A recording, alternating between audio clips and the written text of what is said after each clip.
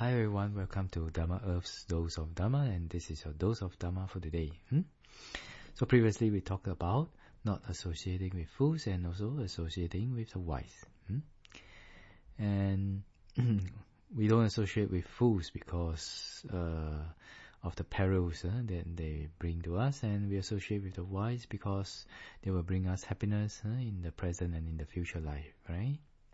And we also talk about nowadays, it is usually people are the mix, right? Sometimes some people are fool, sometimes some people are wise, including us, right? So we talk about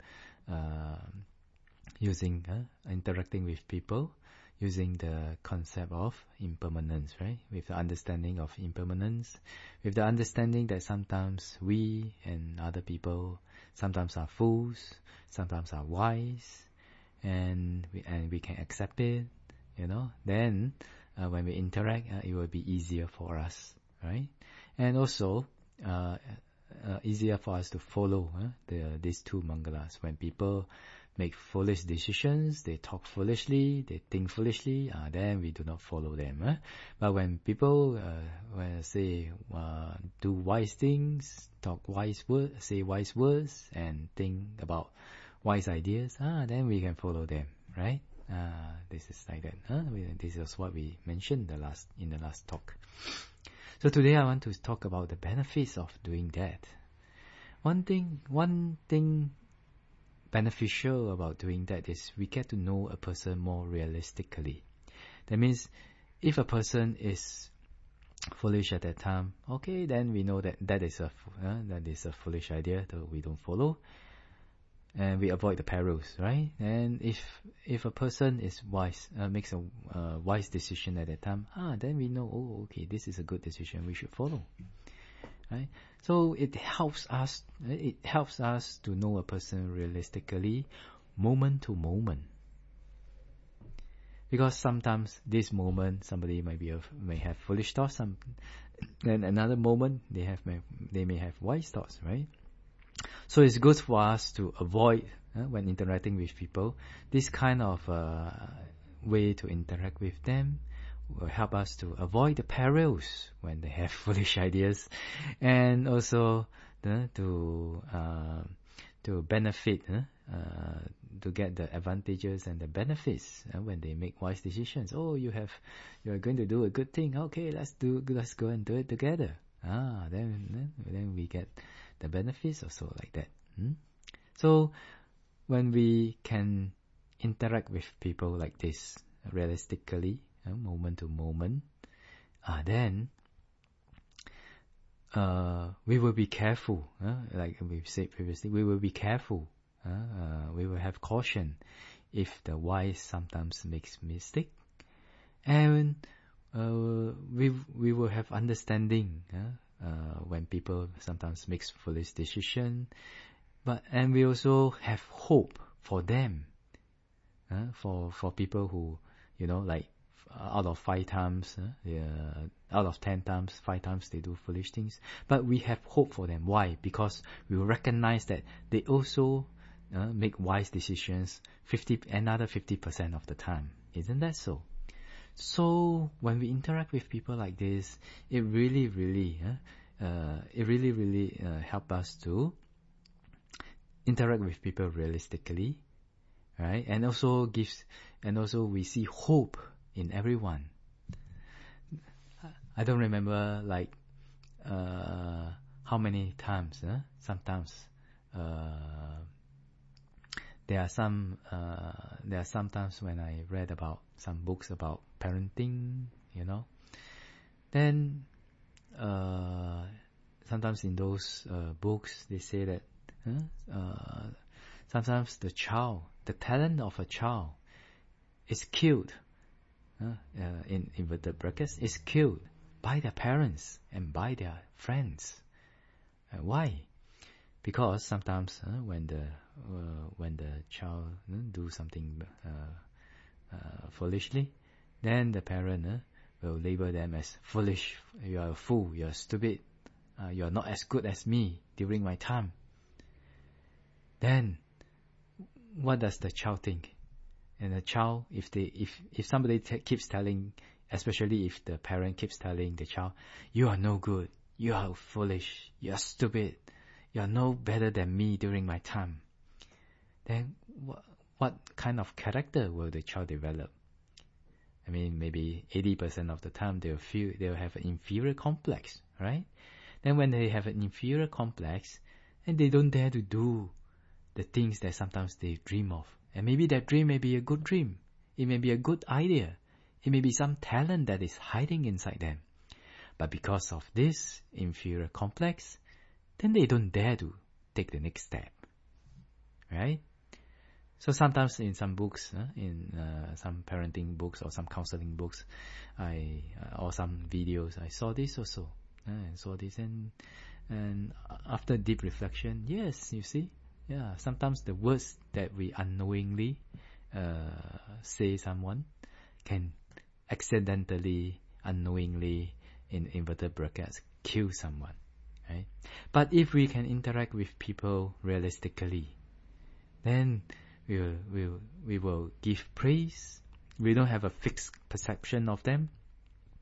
Then we can really relate to them according to the things that they do, the words that they speak, and the ideas that they have. If it is a wise idea, and wholesome one, then we rejoice in that, and we approve of that, and we praise them and encourage them for that.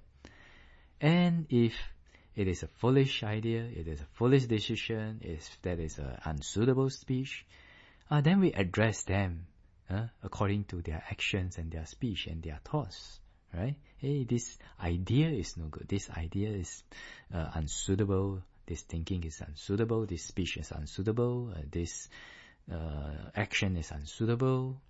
When we do this, then the child, actually we are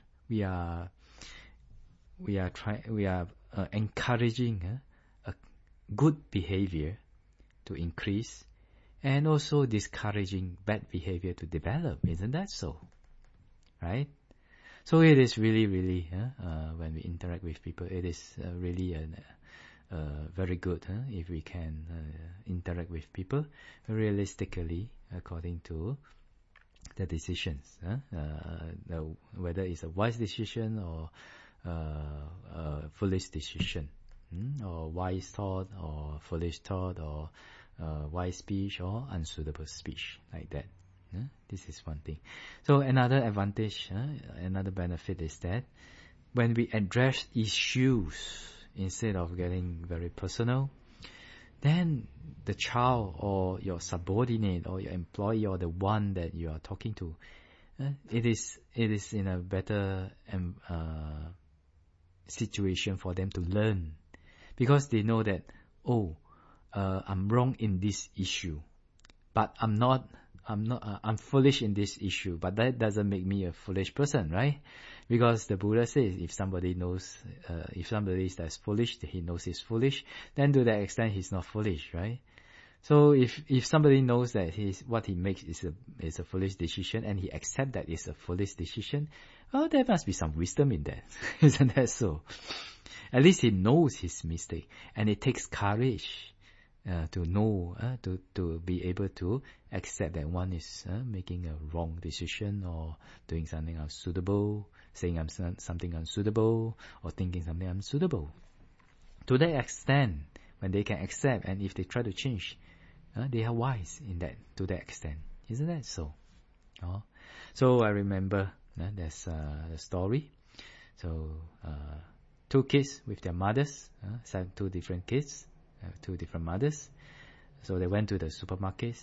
So in the supermarket, there are sometimes the promoters, they will stack up some cans, or stack up some milk powder, cans of milk powder, like a pyramid, right? And then the two kids, they accidentally did the wrong thing.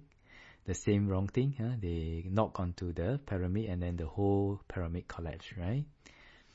So, but the mothers, they have different response. One of them, they say, "You stupid kid, how can you do this?" And the other mother said, that was a stupid thing you did. So what do you think? Will the one being called a stupid kid develop better, or the one that the mother says, that was a wrong thing, that was a stupid thing you did, develop better? I think 80% of the time, it will be the one that the mother tells the kid, that was a stupid thing you did, right? Because when they do this, then the kid will understand that thing is a wrong thing. Yeah? That thing is a wrong thing.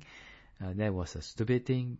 But he's not stupid, and he doesn't have a chance to have a fixed perception that he is stupid, right? Because the mom is just addressing the issue instead of him, instead of directing the arrow to him, right? So he feels, so definitely, if let us place ourselves in that position, if we are in that position, then we know that, we have hope. If we make amends for it, if we correct our mistakes, then we are not stupid. We can be wise. But if we put ourselves in the shoes of the other kid, where the mother, if you do something wrong, then the mother or the parent says, you are stupid, you are not as good as me during my time. Then ultimately, what will happen to this child? Maybe 50 to 70% of the time, they may develop an inferior complex, right? And when they have inferior complex, what does it do? Sometimes, because of this way of parenting, then it kills the talent. Sometimes it kills some hidden talent. Sometimes it kills some hidden potential. Sometimes it kills some hidden ideas in the kids. So when they grow up, then the kids, maybe they have a good idea. Maybe they may have a hidden potential. They may have a hidden talent, but they may not have the courage to show it. Why? Because of this limitation of the mind that the parent has given to them, which is they're stupid, they're not good, they're not up to it, they can't do it. So many people's talents, potentials, ideas get accidentally, unknowingly killed inside them because of the way the parents or the friends address them, right? So do you want to be someone that kills somebody's potential, talent, or some dreams inside them? No, right? You want to be a good person. So if we can interact with people realistically, moment to moment, issue by issue, and then we address issues instead of directing the arrow to them. We direct the arrow to the wrong thing, the wrong speech, and the wrong thought instead of them. Then sometimes when we approach this way, it is we will provide a better learning and improving environment for others to grow. So this is one of the benefits also. Like that, huh? So this is the sharing for today, and dose of Dhamma for today. Hopefully, this reminder, this dose of Dhamma will be able to help you in your life. And may the Triple Gem bless all of you to be well, peaceful, and happy. Sadhu, sadhu, sadhu.